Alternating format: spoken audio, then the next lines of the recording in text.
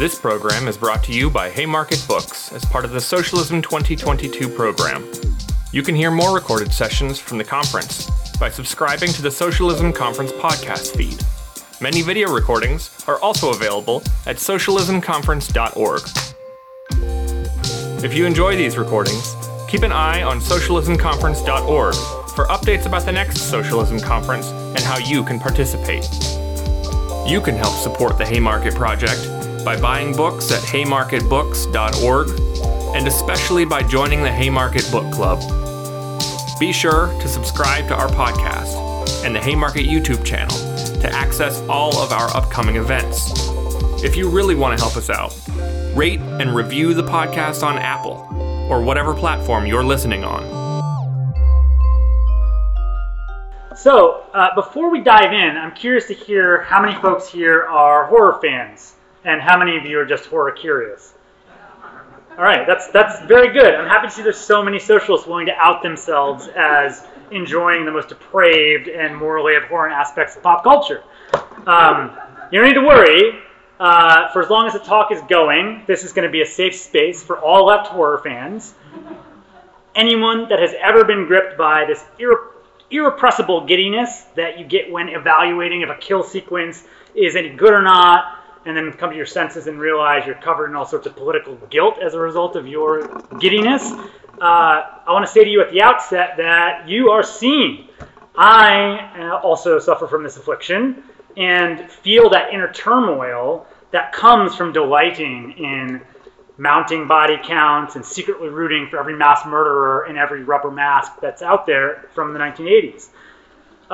We all know that the carnivalistic revelry in guts and gore borders on the objectionable, but we can't look away. It's a thing that you just keep coming back to, and for people who have the bug, find it hard to satisfy.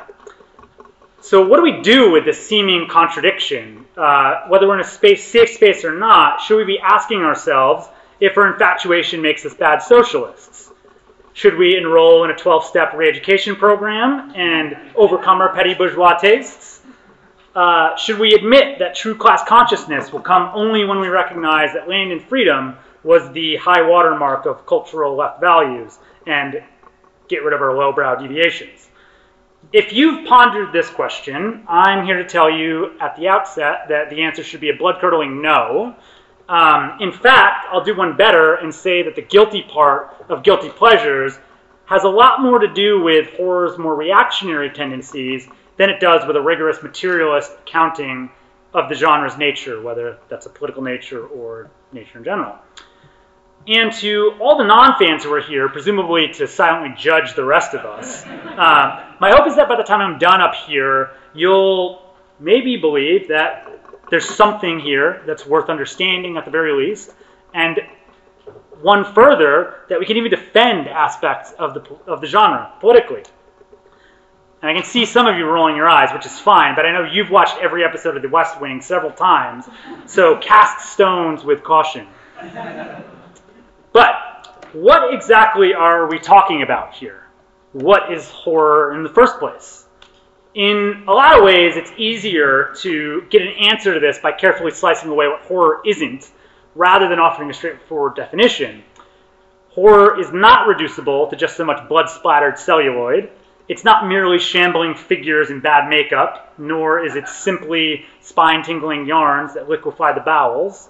It's not merely a string of rote cinematic tricks that scare despite their predictability, and it's not mainly a clever vehicle for manifesting societal terrors in metaphoric form. Though all of those things are part of the stuff that make up its ever-shifting, utterly impossible anatomy. It isn't ghosts, nor is it claws, it's not tentacles dripping viscous fluid, and it's not even men with knives. It's not monsters in the broadest sense. Horror is not defined by the pablum churned out by the studios looking for a quick buck off of low-budget films, though it's not defined by Hollywood either.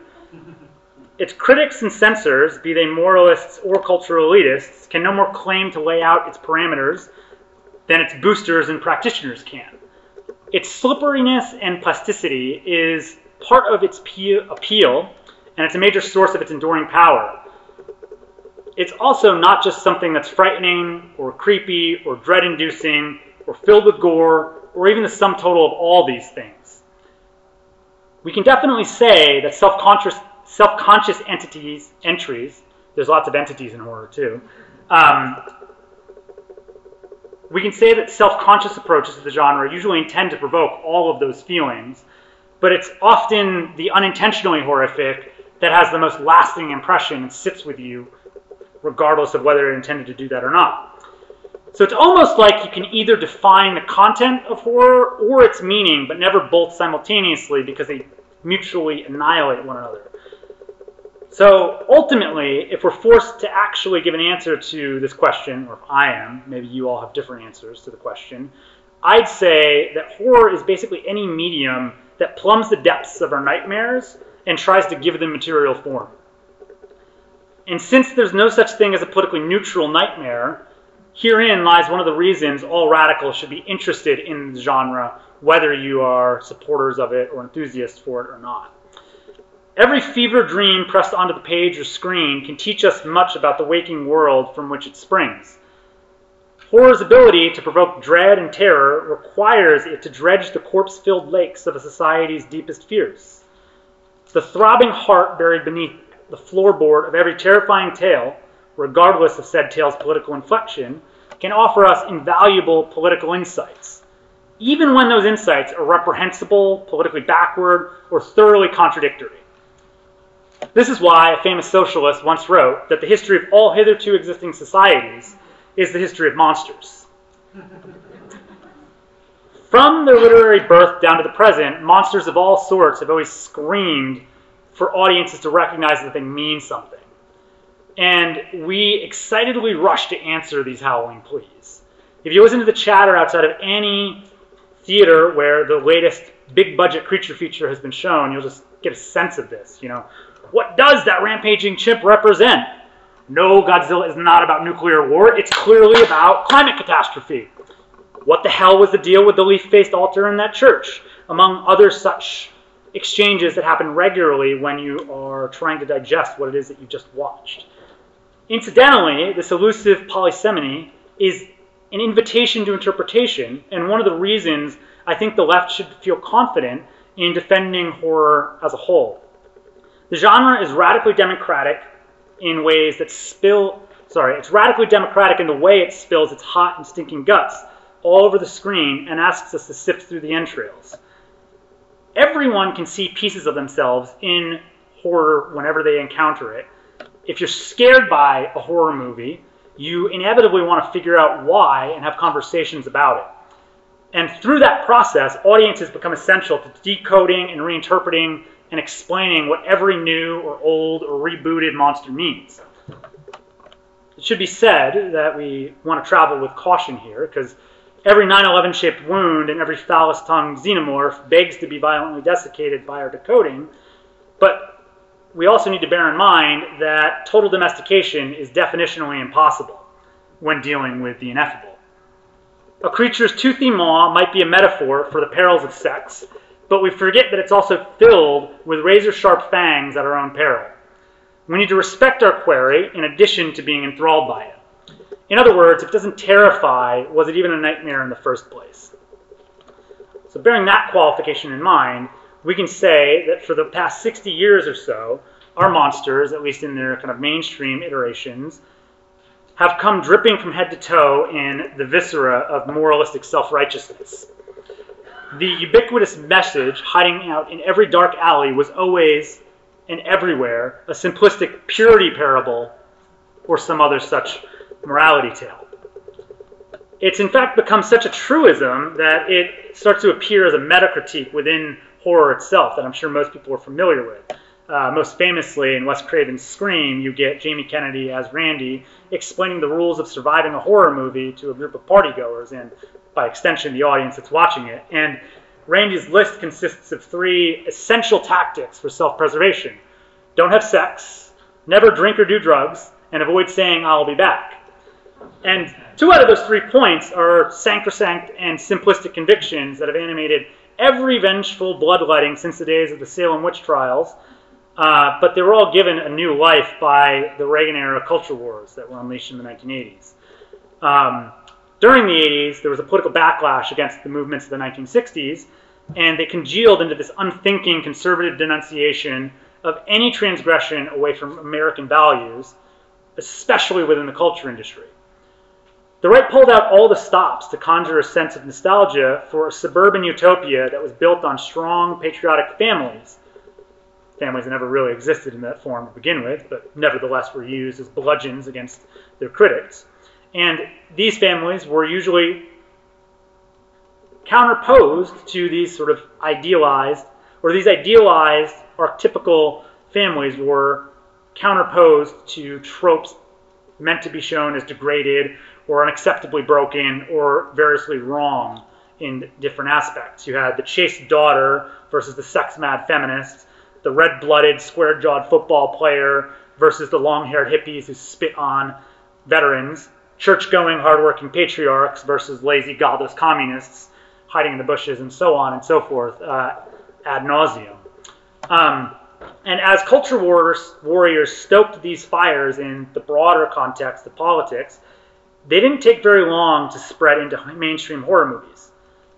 Hollywood seized on the moment in the 1980s to carve out an extremely lucrative mold that all of their spooky releases started to follow. Basically, they did this by emphasizing the most conservative readings of Halloween, Friday the 13th, and Nightmare on Elm Street, all of which were these runaway successes that just broke the box office just at the same time that Reagan was thumping Carter in the polls. It would have been a different world if Carter had done that, I guess. The template that they forged is still the one that they used to mint slasher movies in particular up to this day, and there's a rudimentary formula you can kind of distill from it. You take teenagers in peril, plus otherworldly and or preternatural but human-shaped monsters, add in a random sampling of 5 to 10 established tropes, and what you have, as a result, is a commercially viable and occasionally delightful scarefest. Every slumber party massacre and sorority house massacre and graduation day massacre jettisoned any pretense of a plot in exchange for hectoring sex is bad slogans, despite the fact that most of them were dime a dozen clones that barely disguised their main intent, which was to cut up women, preferably scantily clad women, on the screen. So you have these moral panic messages, despite the fact there's a revelry in exactly the kind of violence that they're supposedly denouncing, an interesting contradiction. And the basic takeaway was always and everywhere that having extramarital sex pretty much guaranteed that you were going to be murdered. And the Reaganite culture warriors would have you believe that was true, whether it was in a horror movie or on the streets. And many of the worst examples of this trend managed to throw in a bunch of other moral majority talking points in addition to the anti-sex message, like the importance of obeying one's parents, the dangers of hippies, or how fun should be avoided like the devil. All very popular slogans that were integrated into a lot of the 80s horror movies. And through the 90s and into the 2000s, the kind of specific obsessions of Hollywood mutated, especially following 9/11 and the Iraq War, where you traded this kind of simpering self-righteousness for a braying nationalistic sadism as embodied in torture porn. But the conservatism of horror's mainstream persisted until relatively recently. Things changed pretty decisively, I think, following James Wan's The Conjuring in 2013, which was fantastic in its own right, but even more so in that it just completely altered what the mainstream horror was looking at. And it opened the way for what I think is widely considered the new golden era of horror,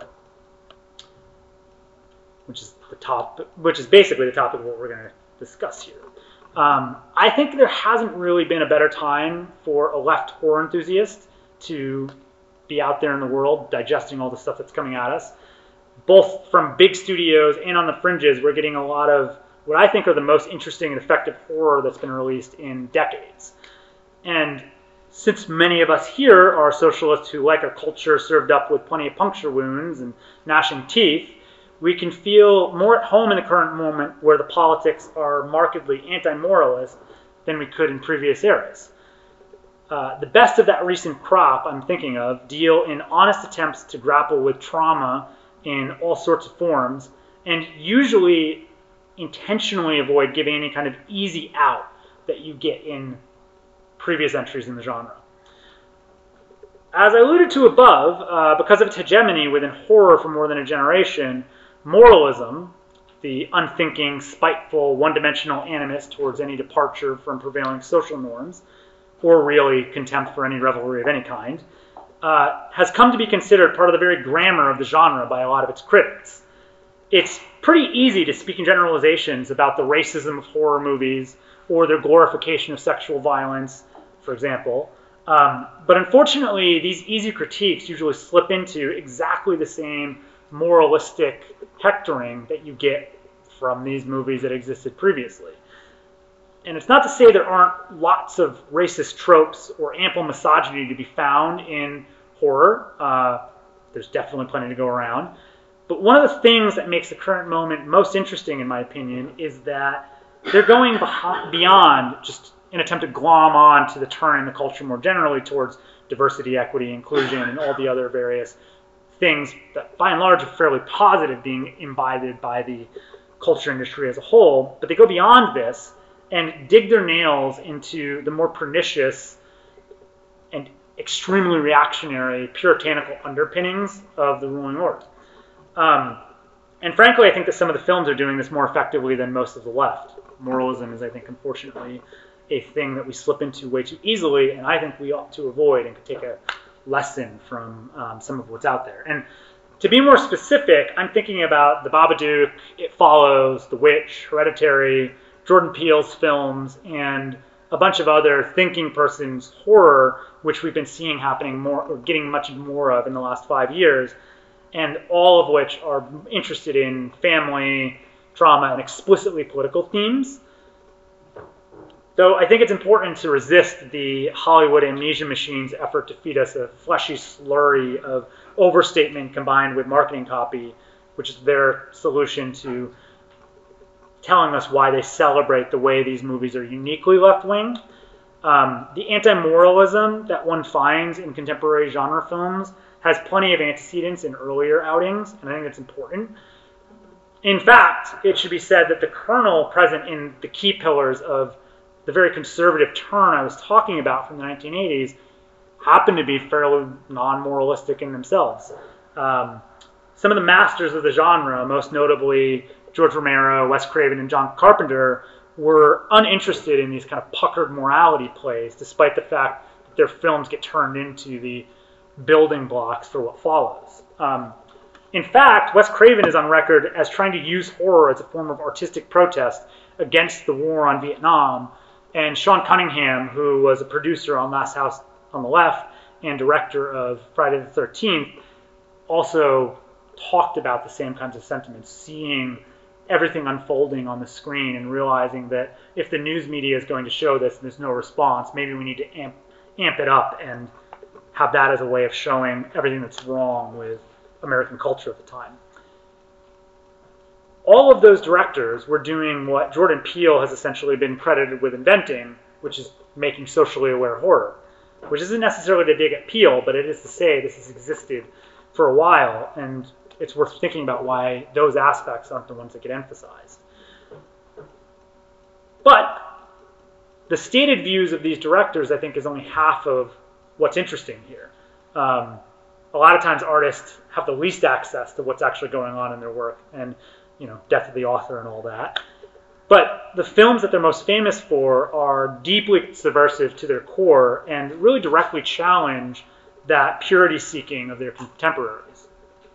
I think the first example of this is Friday the 13th, where anti-moralism floats just beneath the surface if you look closely enough. All of its sequels and spin-offs and everything are major contributors in establishing the basic parameters of the summer camp slasher tropes, including sex equals bad as the prevailing wisdom. But in the original, there is no Jason Voorhees, the reanimated / invulnerable hulking monster. There's just a bereaved mother in a hockey mask acting out her misplaced revenge fantasies on innocent camp counselors. At the end of the film, after the identity of the killer, which has been terrorizing everybody, is revealed, we get this grief-stricken mother who is in the midst of an absolutely devastating breakdown. Her response isn't a rational one, naturally, and the surviving teens have a difficult time processing the fact that they're dealing with somebody who's deeply disturbed. She was trying to cut them up. De-escalation and harm reduction were really in the fronts of their minds as they're being chased around the summer camp. But either way, the final sequence shifts the film from a tale about how premarital sex is enough to wake a bloodthirsty boogeyman from the grave to one that's really about the dangers of revenge and hasty judgments made in the heats of passion. And then there's Nightmare on Elm Street, which, on the face of it, seems to genuflect in revelry at the altar of moral purity with campy violence and all sorts of things that would suggest it's just another one of these sorts of purity tales. In it, there are teenagers who have sex before marriage who are murdered by a knife-glove-wielding maniac who haunts their dreams. But the straightforward, tropey interpretation is severely complicated by one very small, easily missed sequence in which Nancy, the protagonist's mother, goes on a rant about Freddy Krueger's background. She talks about how he was a dirty child molester who was abusing children all across the neighborhood and laments that he got off because of a hotshot lawyer and was able to plead his case to a fat cat judge. These are all the quotes. And it's kind of remarkable the sheer number of reactionary, tough on crime, moral dog whistles strung together in one bit of dialogue. But the ringer in this entire sequence comes when Nancy's mother calms for a moment and matter-of-factly declares that the only logical next step when faced with this dirty child molester was to round up all of her neighbors and avert this abortion of justice by banding together and burning that monster alive. So what we have here is a mob of parents, presumably deeply bereaved and maybe having faced real serious issues in their neighborhood, but we don't know. She's the only narrator of what's happening. Anyway, they band together, go down the block, find their neighbor, who they're convinced is responsible for these atrocities, and they string him up by his haunches and roast him on a spit. Then he comes back as a vengeful spirit and starts murdering their children. It's hardly a straightforward morality tale about, just being against sex and all of this. At the very least, her stroll down memory lane provides a pretty serious complication to the narrative of Freddy Krueger as this cosmically evil entity. In fact, it's not much of a leap to read the scene as saying that these monsters that lurk beneath every suburban bed probably take refuge there for a reason, take refuge in the suburbs for a reason. Freddy may well have been an innocent, and the psychotic specter he became in death couldn't exist without the hysterical rage of the community he haunts. These monsters don't come from without, they're generated from within by the gated communities that they terrorize. One possible reading of what's going on there. And even if that reading isn't particularly convincing to folks out there, and my attempt to defend these classics might be dismissed as just so much post facto political justification for my own unconscionable tastes, which it might be, there is no denying that contemporary horror is tackling all of this contradictory ground very directly. Jennifer Kent's Babadook and Ari Aster's Hereditary are exemplary at offering an anti-moralist approach, specifically in the way both movies eschew neat answers to crippling, impossible thematic questions. And frankly, I think they're scarier and more politically interesting as a result of the ambiguity that they sit with. The Babadook is a movie about a single mother who hates her kid. She hates him because he's destroying her life, he's impossible, he's everything that the eponymous monster becomes in symbolic form. And then, midway through the movie, we get this flip in their dynamic where she becomes the monster in the same way that he had been, and we get a view of all the ways that her son is terrified of his mother, in part because he picks up on the fact that she hates him. The core of the movie is a struggle with this mutually inflicted familial trauma, and it offers a recognition that actually it's maybe okay for her to have these feelings about her kid, but what makes them absolutely monstrous and impossible to deal with is, and where her general misery comes from, is that it's impossible for her to even admit that she doesn't want to be a mother. It's not this beautiful struggle whose every tribulation is paid for by a magical bond with her child. It's awful, soul-crushing. She doesn't have any exit, and she sees no way around confronting what she doesn't want to confront, since he's still her responsibility. And even as she hates him, she also loves him as well. So like, this is a nest of vipers that she can't get out of. And that nest of vipers is the well from which every ounce of anxiety and dread in the movie is drawn, and it pulls from those depths and uses them to build this beautifully terrifying monster movie. Hereditary does a similar kind of thing in that it confronts a situation where there's literally no way to deal with the scale of grief suffocating a family. All the most effective, nail-biting sequences throughout the movie are not when creepy naked cultists appear or when Toni Collette skitters across the ceiling. Although if it doesn't make you jump out of the seat when this happens, you probably should check your pulse. But those aren't the things that really just make you feel clenched and like the most awful bits of it. It's when the family's sitting around the dinner table and they simply can't talk about all the feelings of blame, guilt, and sorrow they share as a result of the older son having killed his younger sister, accidentally, but nonetheless. It just is not a thing that any family is equipped to deal with, and all of them experience it so differently that they're paralyzed by the gravity of it all. I mean, those sequences are just incredible.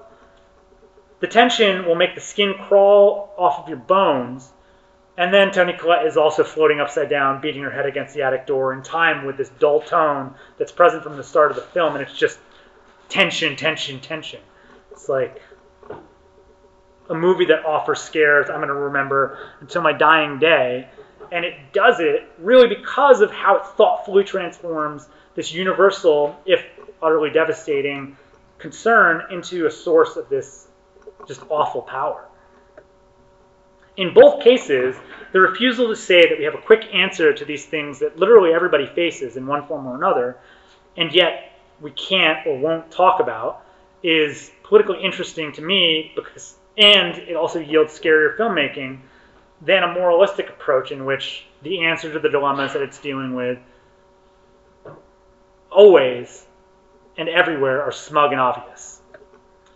Our moment has unmistakably veered to the left in terms of its thematic content, from antlers and the crushing engagement with addiction and working class poverty to men's didactic but effective confrontation with the patriarchy, to Titane's fresh and deeply disturbing exploration of sexuality through body horror. On the whole, we're seeing the political pendulum in the pit of popular culture swing back in our direction, which is a thing to be celebrated and glad of. But let's not slip into a comfortable complacency. What do we do in those cases when truly right-wing horror emerges? Or even more vexing, what do we do when faced with extremely effective but viciously reactionary horror? I tend to think of this in shorthand as the Lovecraft paradox.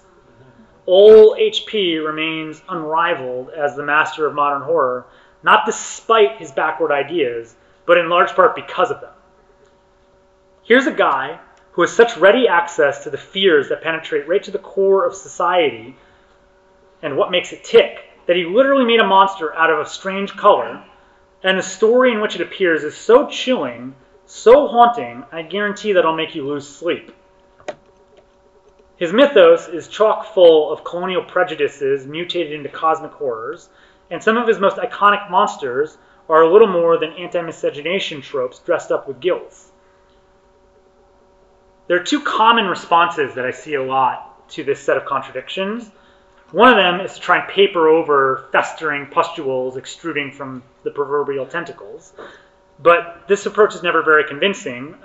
Fluid from the weeping sores always manages to leak through. Try as one might, there's just no overlooking or excusing the racism of the story like the shadow over Innsmouth. Lovecraft's bread and butter is wrongness, his medium is the bad uncanny, and the hyper-rational, high-minded skepticism of his narrator can't but descend into utter madness and despair when faced with the impossible realization that he is in fact the scion of an eternal creature of the deep. This is what makes the story tick. It's incredibly effective.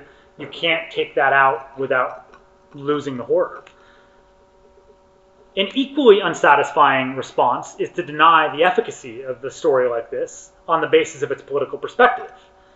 To claim that the Deep Ones and the cult that worships them in Lovecraft's sleepy New England town aren't frightening because their ghastliness is built in large part out of his own racist paranoia is to engage in an elaborate self-deception. It's a terrifying story.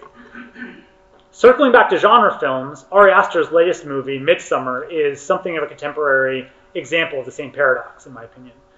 It strums on dread, wrongness, and the isolation of grief so effectively that by the movie's conclusion, it's hard not to completely agree with Florence Pugh's acceptance of the soothing balm of belonging, even if that belonging comes at the cost of dressing her boyfriend up in a bearskin and lighting him on fire during a pagan ritual.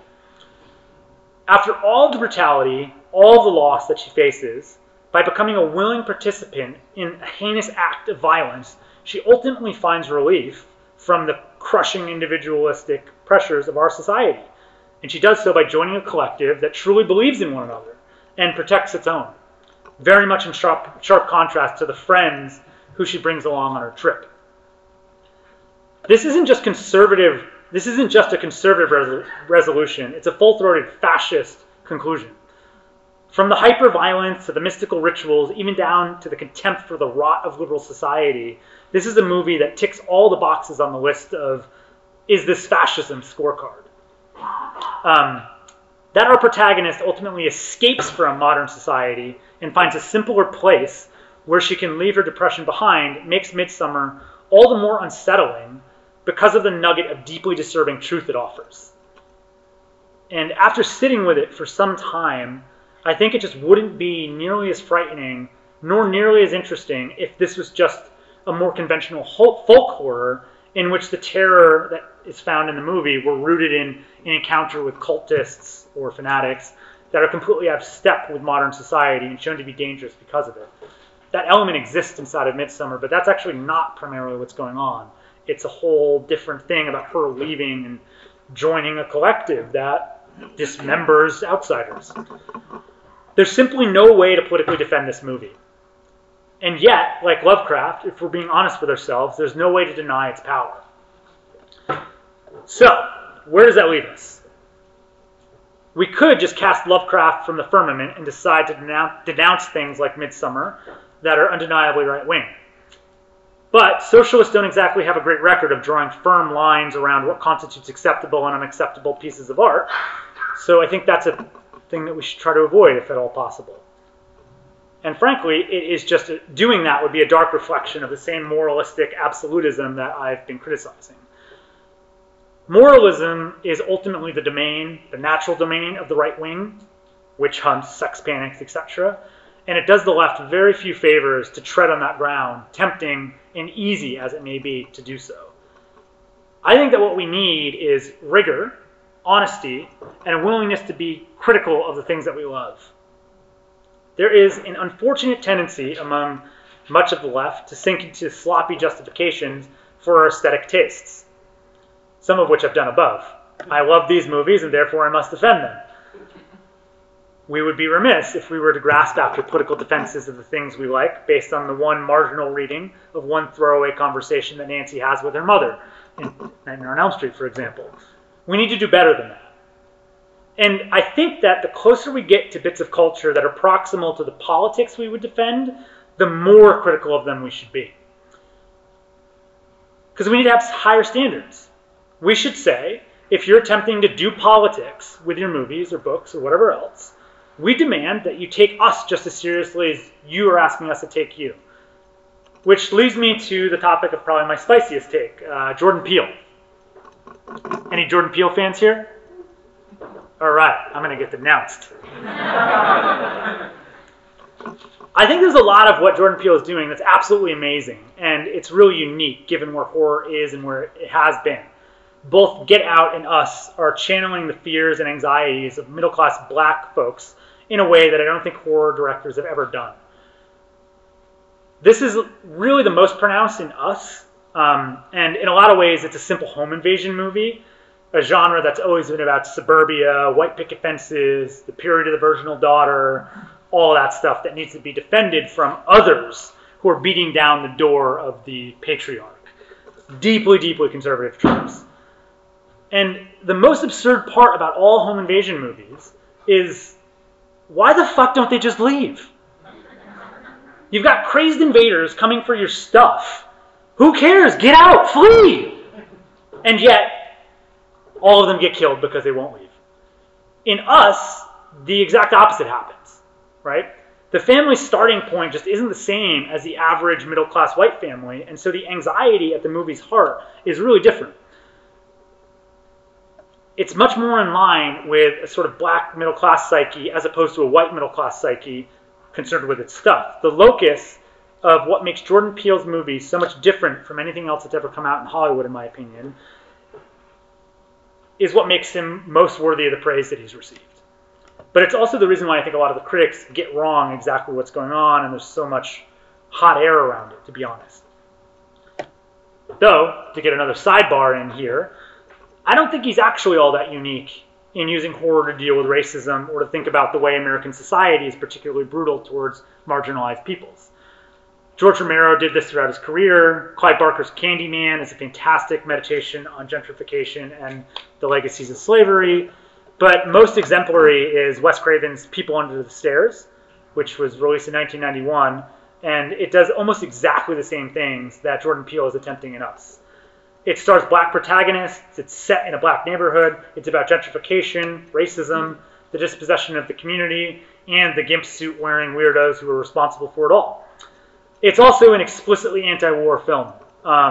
It's really worth watching for folks that haven't seen it. It's not Wes Craven's most well-known, but it's just really extraordinary.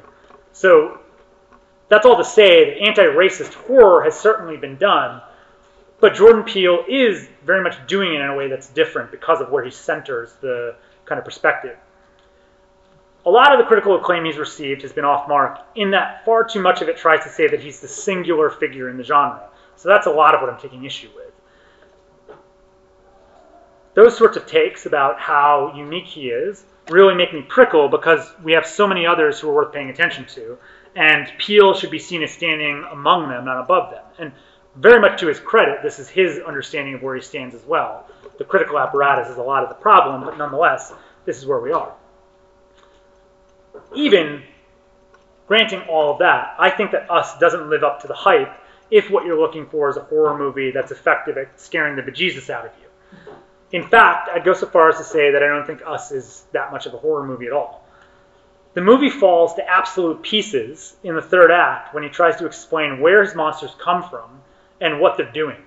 He just can't leave well enough alone on this origin story because I think the point is to make a political case, which is an important political case, but the point ultimately undermines the power of his monsters, in my opinion. As he pulls the rubber mask off, he makes us realize it was a mask in the first place. His monsters exist first and foremost to offer us lessons, which pulls them out of our nightmares and makes them into arguments about the waking world, leaving them domesticated and without those fangs and claws.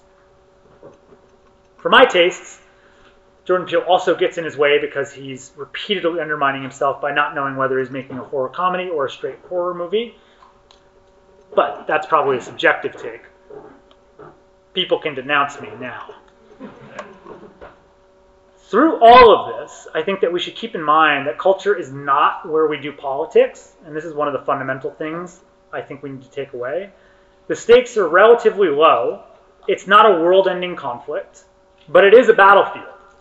And certainly it's one that our political enemies care a great deal about. So we can't just concede the cultural landscape as one socialists should not be bothered to care about, nor should we make it the main place where we're doing our work. Horror, in particular, provides a way of connecting to society's dirty underbelly, and this is felt by everyone. The fears that are driving folks, what horror is popular in a given moment, tells us something about what's motivating people at the most base level. Certainly not directly, and certainly not in a way that you can just, one-to-one draw political conclusions from. It takes decoding, but we should take that seriously, and it says something about what's going on in society at a given moment, which is among the reasons why I think everybody who's political can learn something from horror movies. we should take it seriously, like I said. And taking it seriously means directly confronting every H.P. Lovecraft honestly and with a willingness to hold contradictory ideas in mind. We should never set our politics aside when thinking about the things we love, nor should we allow our perfectly legitimate affinities to cloud our political judgments. Midsummer is a fascist movie. It is one of the most haunting movies in recent memory, and that I love it does not necessarily make me a bad socialist. There may be other reasons why you call me a bad socialist, but that should not be the main one.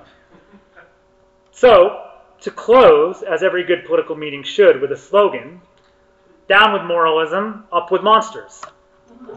Thanks. Thanks for listening. If you like this episode, subscribe to our podcast and to the Haymarket Books YouTube channel, where events like this one are hosted live. And don't forget to check out haymarketbooks.org.